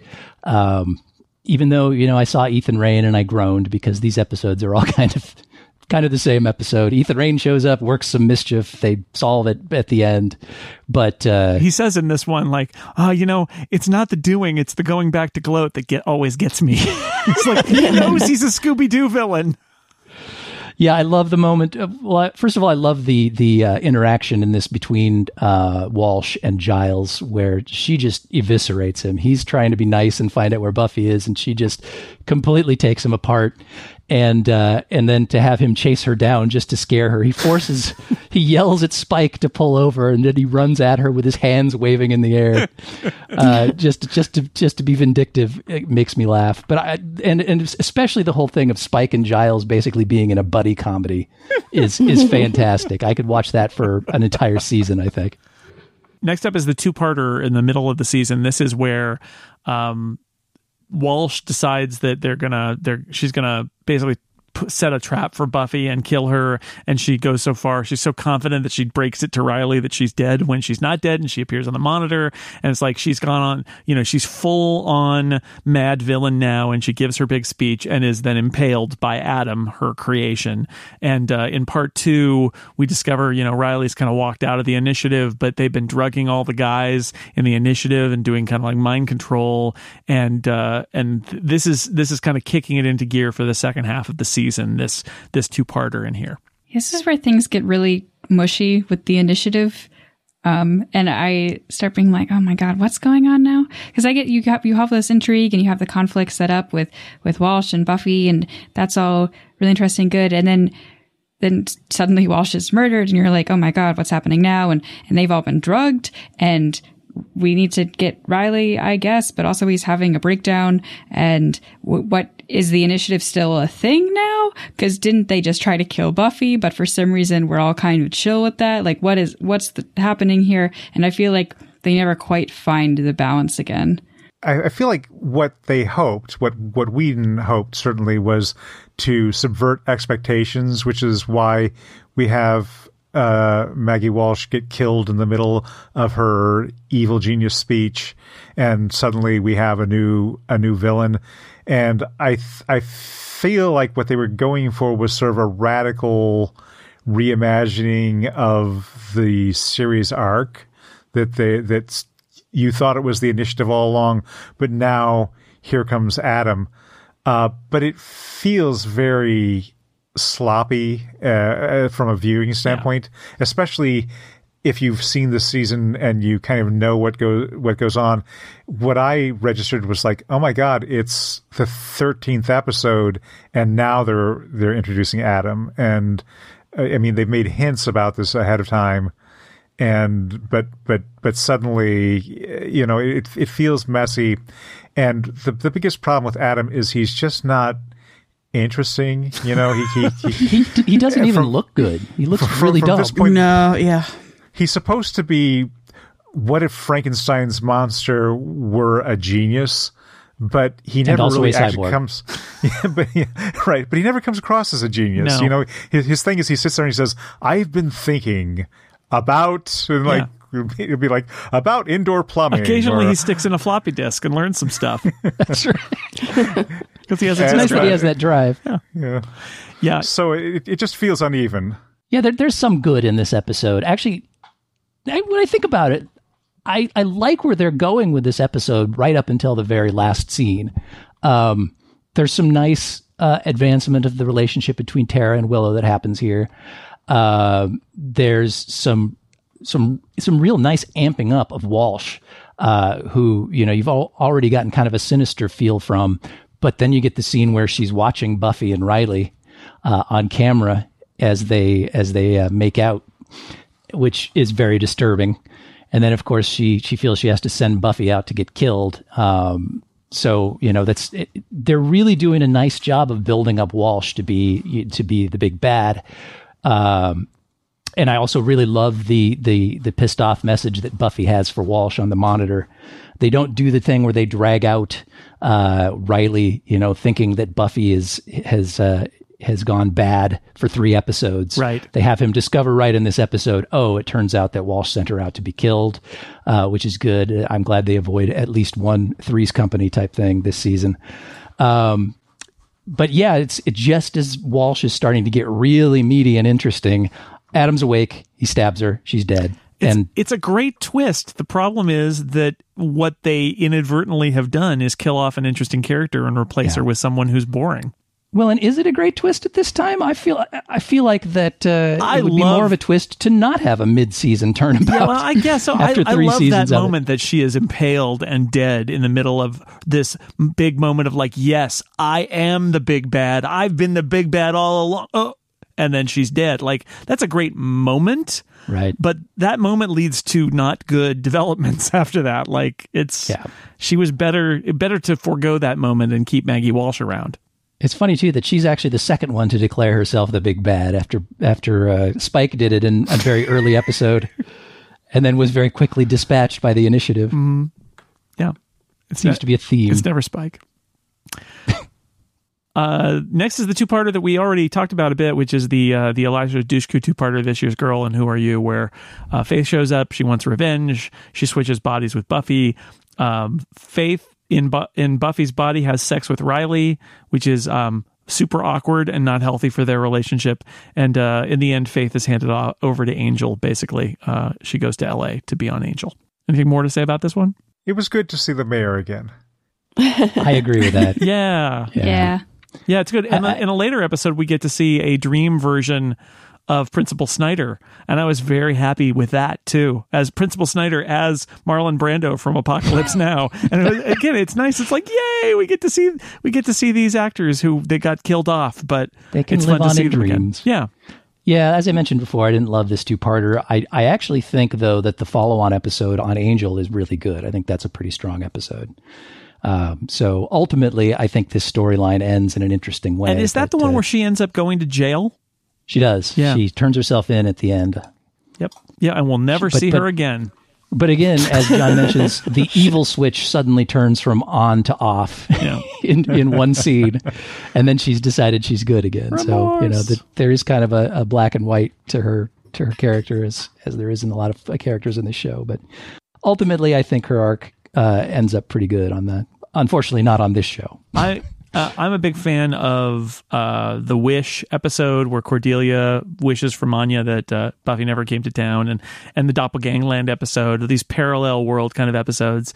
And that's why I really enjoy Superstar, where Jonathan, who's been in the background a lot over the course of many years, and we last saw him up in a bell tower contemplating killing himself, here has used magic to convince everybody that he is the greatest person who ever lived. There's a lot of James Bond music that goes on in here. There's some great setup where Buffy is trying to do normal Buffy stuff, and then they finally are stymied and they realize they need to go to get help from him, and it's Jonathan, who everybody loves. And it turns out that very slowly, as we get the realizations that everybody has that it is not supposed to be this way, but it takes time for everybody to work it out, and for Buffy to become confident enough in her own opinions for everybody else to believe that Buffy might actually know what she's doing. And I enjoy this episode just because it's so weird, because everybody loves Jonathan. He's the best. I love this because they had to sit down in the writer's room and make a list of every single way someone could be famous or successful. And then they managed to work all of them into the 40-minute episode referring to Jonathan. He's written a book. He has an album. He's won every award under the sun. He has a swimsuit calendar. Oh, yeah, of course. Yeah, everybody's got Giles has got one, but it was a gift. And he's the best monster slayer, and everybody needs his help. Yeah. Could you imagine if this was done today? Like this social media influencer walking down the street, asking for selfies.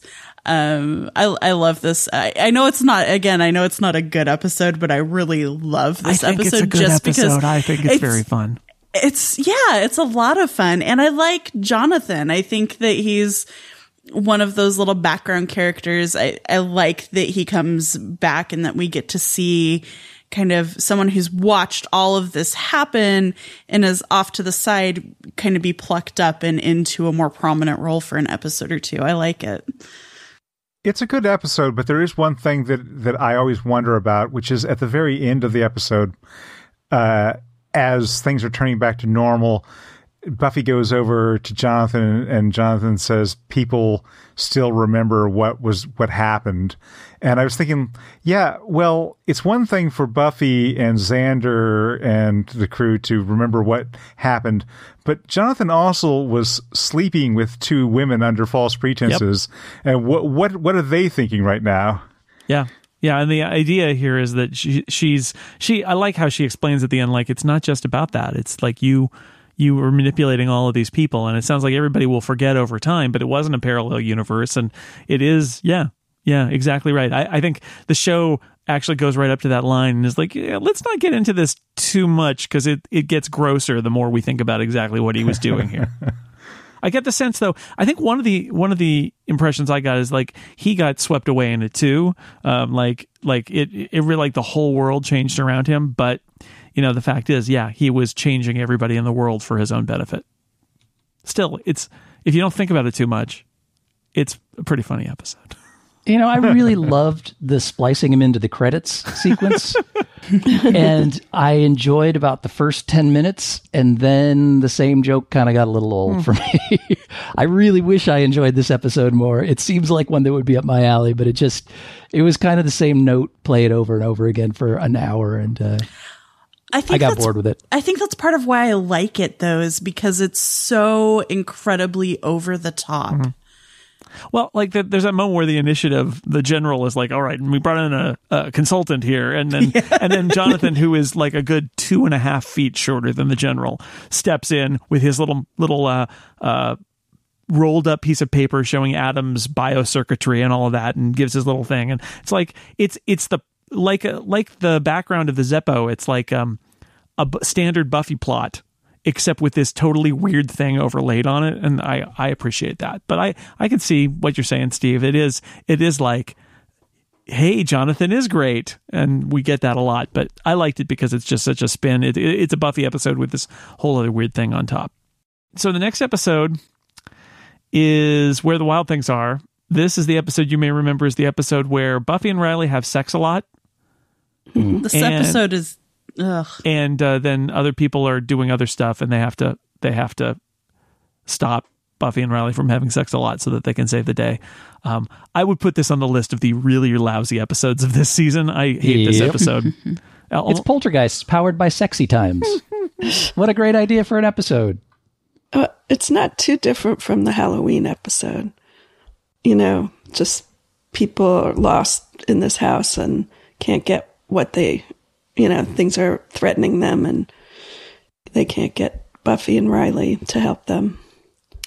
This episode is built on the premise that the sort of like ghost events that are happening were triggered by Buffy and Riley having so much sex, which is leads us to believe that no couple has ever really gotten it on this frat house before. And that's just not true. Yeah, it's not a very good frat.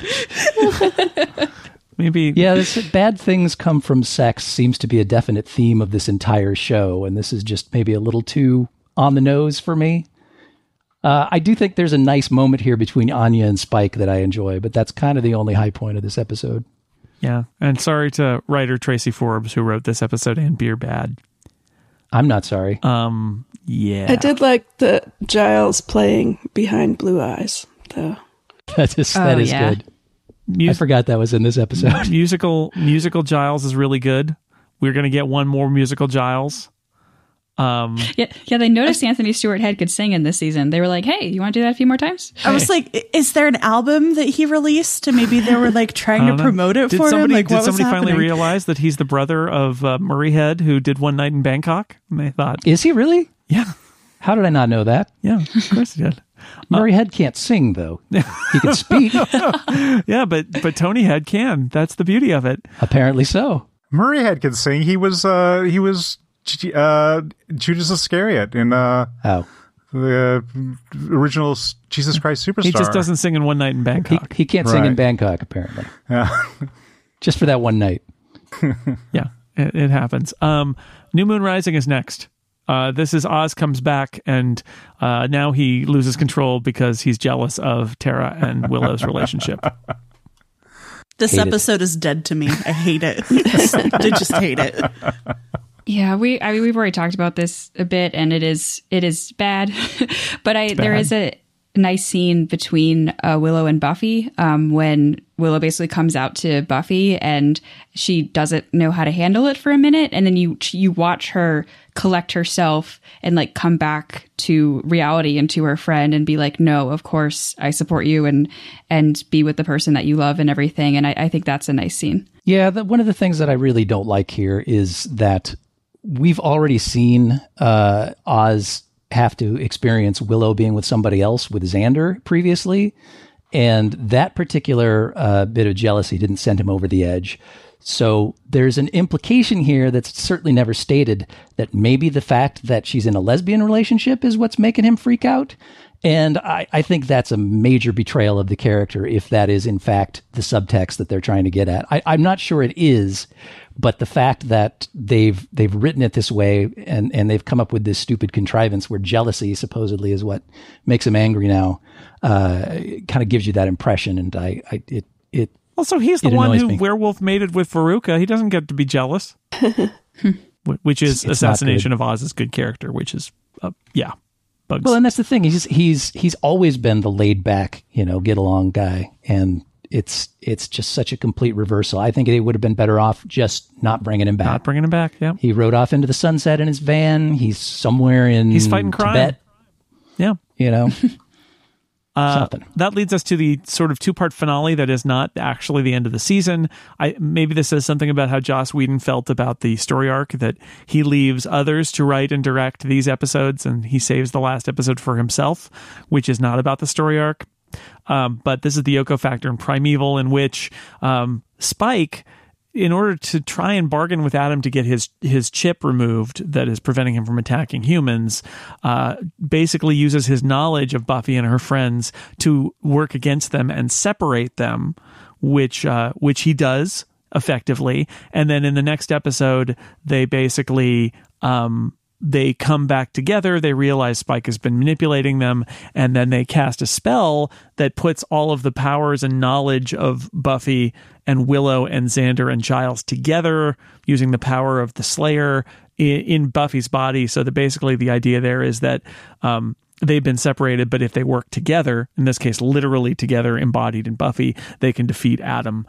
So this is the big climax. And yeah, in the end, what happens is that Buffy rips Adam's little uranium heart out, and that's the end of Adam. So how did people feel about the climax of the season storyline here? Oh, and Angel comes back again. Well, I like the little Matrix-y where she stops the bullets and stuff. Where she stops the bullets. Yeah, it's magic, she man. turns It's great. She turns that one missile into doves. I think that those are beautiful sequences as far as the video goes.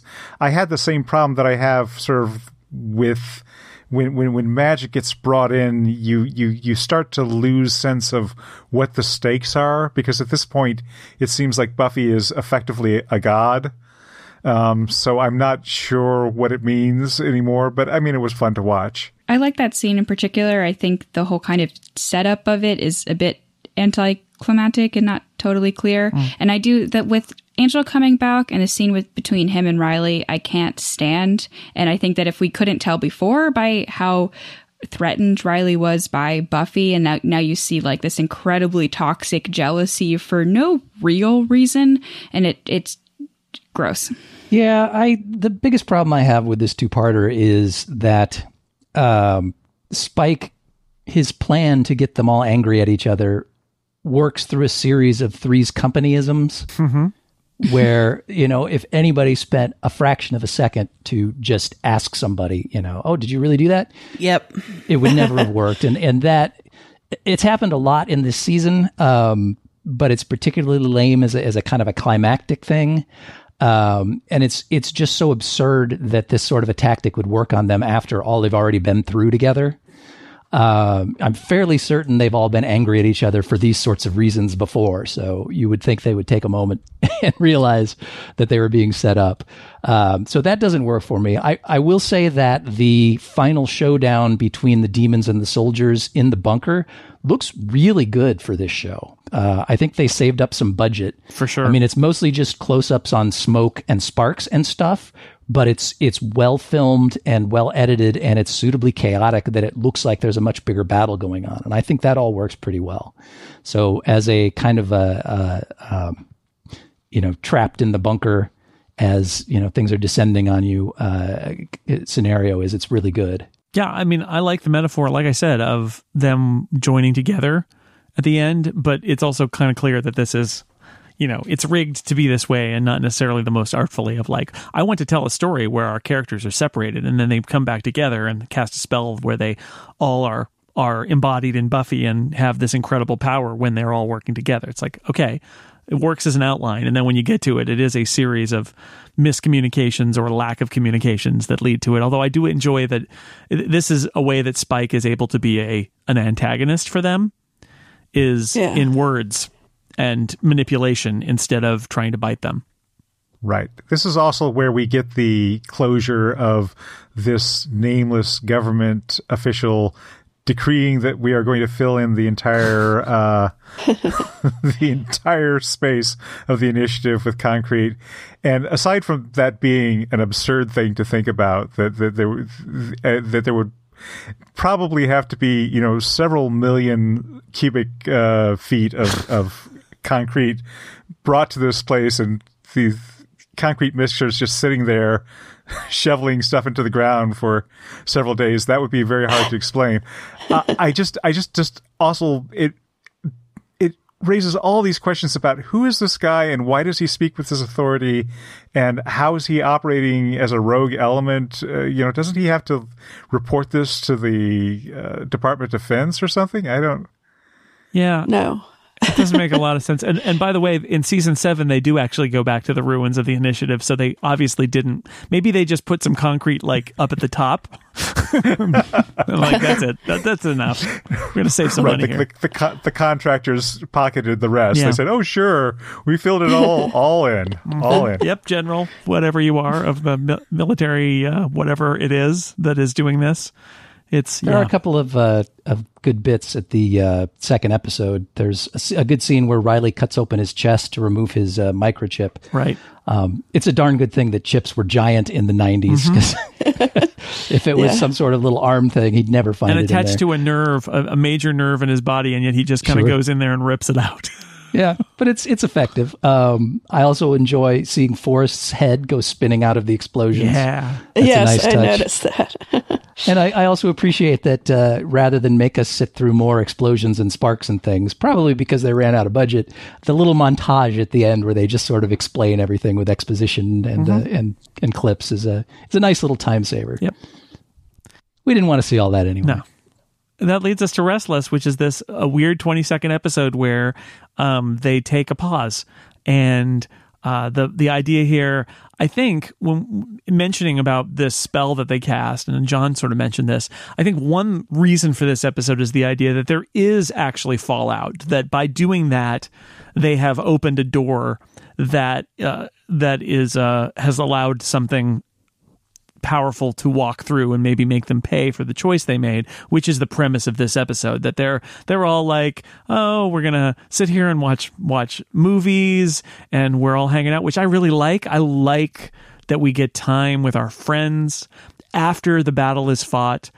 Joyce is like made him dinner and now she's gonna go up to bed, but they're gonna stay up and watch some movies, even Giles, and it's fine. They're all, they did this heroic thing. I like that we spend that time with them. And then of course they fall asleep immediately, which is a really nice bit where it's literally FBI warning on the videotape and they cut back and they're all out. And then it turns out that there actually is a supernatural creature who is going through their dreams, and the 4 segments of the show, the last 4 acts of the show, are the dreams of Willow and Xander and Giles and Buffy, which leads to Buffy discovering that this mysterious creature that's stalking them all is the spirit of the original Slayer.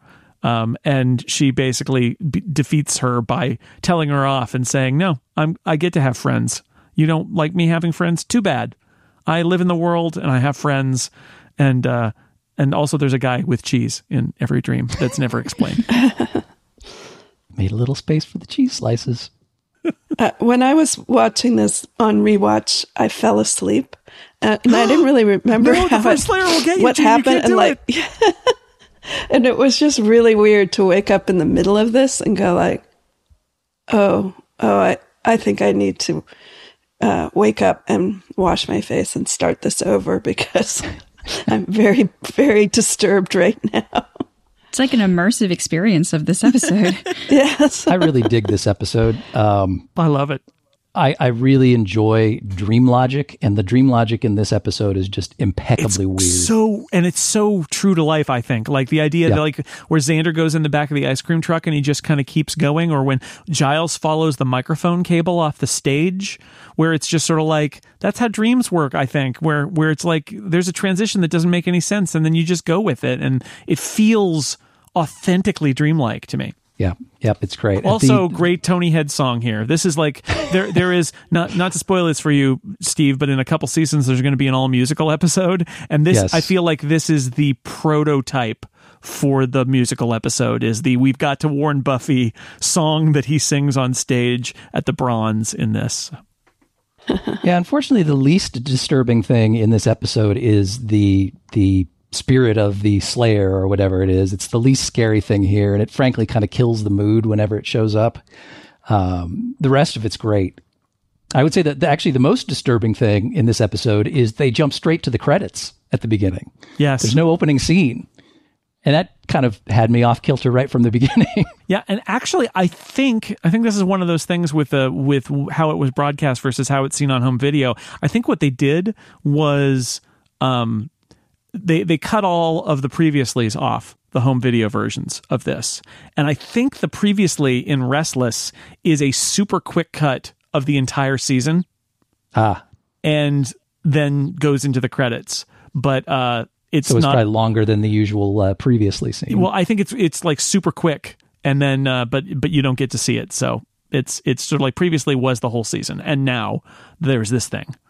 Well, it ends up kind of working because I was like, wait a minute, no opener? What's going on? And then it would go into the dream logic. So yeah, right. It ended up being a nice piece. As it aired, the quarters were the commercial breaks, and it was perfectly done to time to those commercial breaks, which I always love when someone makes a virtue of of sort of the limitations of their form.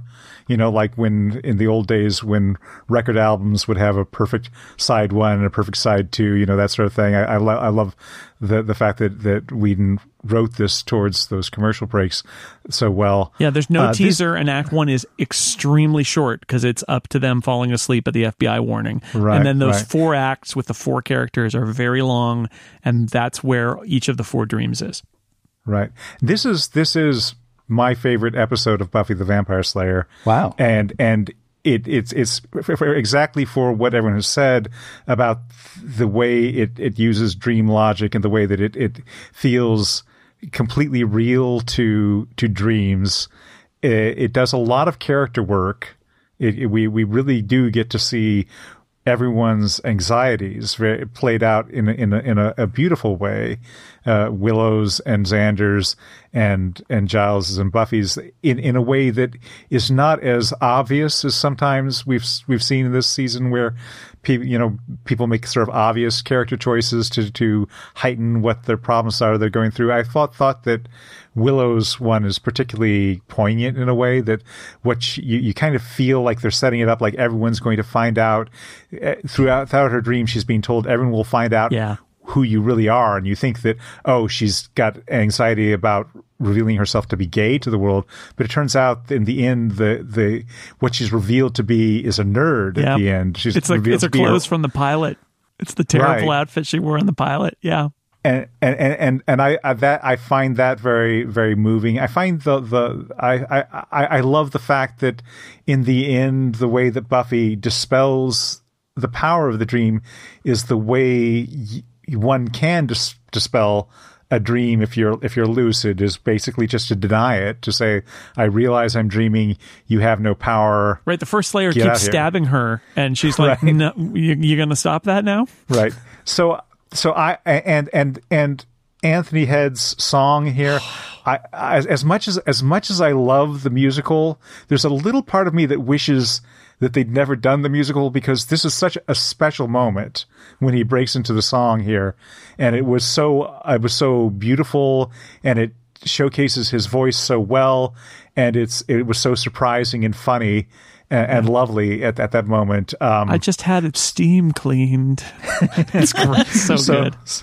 But as I say that this is my favorite episode of Buffy the Vampire Slayer, I also recognize that it builds so much upon what we know about the characters. I don't think you could show this to someone who didn't know the series and say, oh, here's why you should watch Buffy the Vampire Slayer.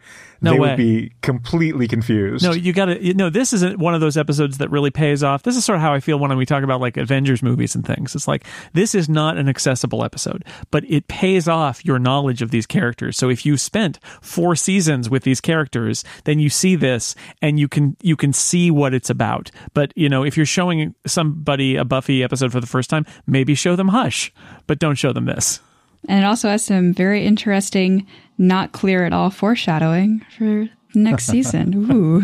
Yeah. It's definitely, at the time, obviously, we didn't know. So I remember watching this when it aired, and it was kind of all cryptic. But when you watch, which, Steve hasn't yet, but when you watch after having seen some of the stuff, I imagine there's stuff planted in here that didn't come to fruition, but there's enough that is foreshadowed here where there's the whole be back before dawn, and Buffy looks in the spare room and at her house, and that is a direct reference to what is about to happen in season 5, and I think that's kind of delightful. And we see the power of the first Slayer in a few contexts down the road, which is also pretty cool. I also love, as a giant Star Trek nerd, that the battle with the first Slayer in the desert is at Vasquez Rocks, home of all like classic TV, especially classic Star Trek episodes. And if you want a desert setting with lots of big like backgrounds and stuff, you go out to Vasquez Rocks and shoot there for a day, which they did. Lots of directing flourishes too, where Joss Whedon is trying to work on his feature film resume, where there's some in the fight scene where there are those the slow motion kicks that are like with no sound, and then you cut back to the regular speed, and like he's trying on a TV budget, he's trying to do some flourishes here. Also, another episode confirming that Xander is just pretty gross in general. Yep. Yeah.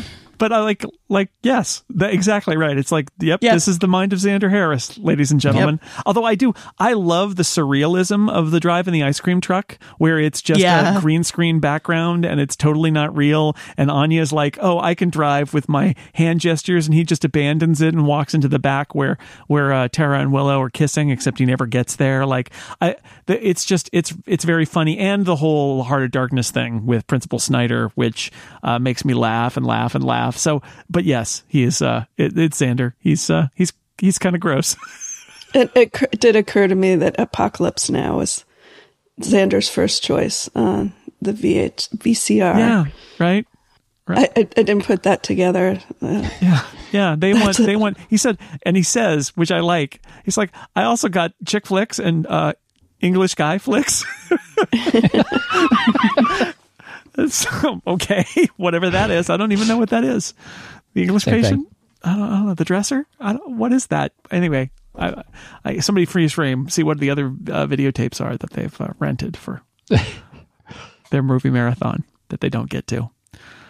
I think it's a great episode. And yes, it is. I think viewed from one perspective, it's complete nonsense. And yet viewed from inside the show and understanding who these characters are, it's actually brilliant. And of letting you think about like what is making these characters tick. And that's why you have to view it from that perspective, or it will be just make no sense and be kind of garbage. And I think it's also Riley's finest moment. Oh, I love that scene with Riley and Human Adam, where they're like, he's got the gun on the table and he's like, pew pew, I'm a super spy guy, and it's like that's Buffy's view of Riley. It's like whatever. Anything else about season 4 of Buffy overall? How did everybody feel about it? It's pretty middle of the road for me, but I think it does have some really excellent standout episodes and some really nice character arcs. Yeah, I didn't like it as much this time around as I have in the past, and I'm not sure what that's about. But I do like it overall. I like kind of the beginnings of Tara and Willow. I want to give Tara, and Willow, an injection of confidence and just be like, okay, it's okay. Be okay. So I get a little bit frustrated with not their relationship, but like with Tara's shy, reserved unconfidence, I guess, a lot. But yeah, it's an okay season. It starts out pretty strong and then just kind of is there. Yeah, it's kind of all over the place for me. The highs are very, very high and the lows are very, very low. I could never watch Beer Bad again. It's so frickin' terrible. Yep. And there are 2 or 3 others that are just on my absolute, those are hours I will never get back list. And then you got Hush, and you've got some great things like A New Man. You got the final episode, which is terrific. But it feels like they had a plan and it got interrupted at some point. Maybe, the Oz leaving out of the blue messed things up. I don't know what it is, but it's just, overall, I really enjoyed it. And I think that the things that are the episodes that are really, really good, carry it for me. But, I wish it held together a little better.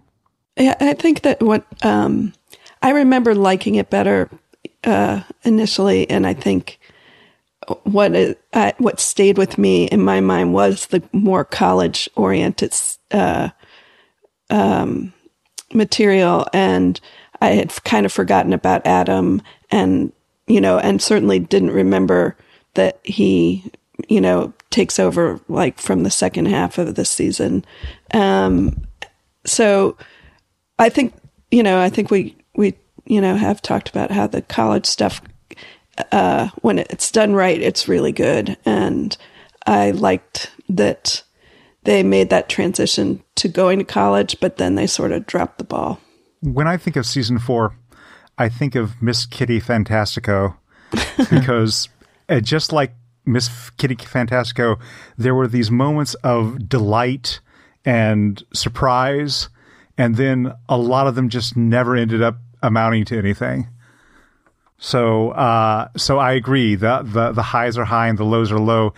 it's a paradox. It has Hush and Restless, which are two of my absolute favorite episodes of Buffy, and it has an overall plot that I can't really recommend, but it also has the introduction of Tara, who is one of the great creations of the series.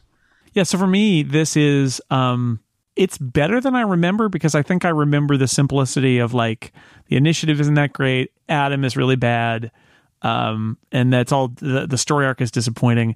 But I feel like after 3 seasons, like we know these characters so well, and what I had forgotten was all the great little moments scattered throughout the whole season, funny stuff, poignant stuff, great character moments. And for me, that is part of the appeal of Buffy, is that even a mediocre episode, not a bad episode like Beer Bad, but a mediocre episode of Buffy is going to have some stuff in it that's going to be great, because there's just going to be really funny bits. It's way funnier than I remember it being. Like every episode I watched, and I love this show, but every episode I watched, I was like, oh, I forgot that was in this episode and that was that funny. So for me, it goes a long way on that, on the engine that is now running at full power in terms of like everything we know about these characters, and the fact that they are quirky enough and odd enough, and we care about them enough to follow them through.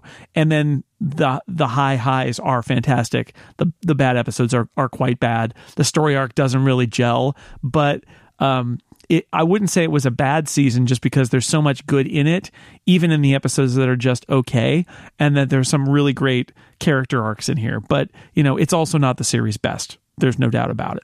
And the fact that it starts out in college, but doesn't really come across as the college season in the end, because it's kind of abandoned when it becomes the initiative season, and it's that part's unfortunate. But I was very happy to revisit it, because there's a lot of great stuff in here, including Hush, which is one of the series highlights. All right, I think we've reached the end of this one. But hey, you know what? Be back before dawn, because season 5 is just around the corner. I wonder what will happen then. But until then, I would like to thank my panelists for being here and talking about season 4. You know, my daughter is about to go off to college, so it was especially poignant watching the episodes where our gang goes off to college. Aline Sims, thank you for being here. Thanks for having me. G. McDonald, thank you. Thanks. I hope your daughter does not have Kathy for a roommate. A demon for a roommate? Yeah, hopefully not. Hopefully not. John McCoy, thank you. Thanks so much. I've been thinking about podcasts. Quinn Rose, thank you. I did not nearly express how much I loved Tara in this episode, but no podcast could contain my love for her. So thank you for having me on. We'll have more Tara to talk about next time too. And Steve Lutz, thank you. Everyone's getting spanked but me. Anyway, ask not for who this cheese plate is for. It's not for you. Thanks to everybody out there for listening to this episode of The Incomparable. We will see you next time.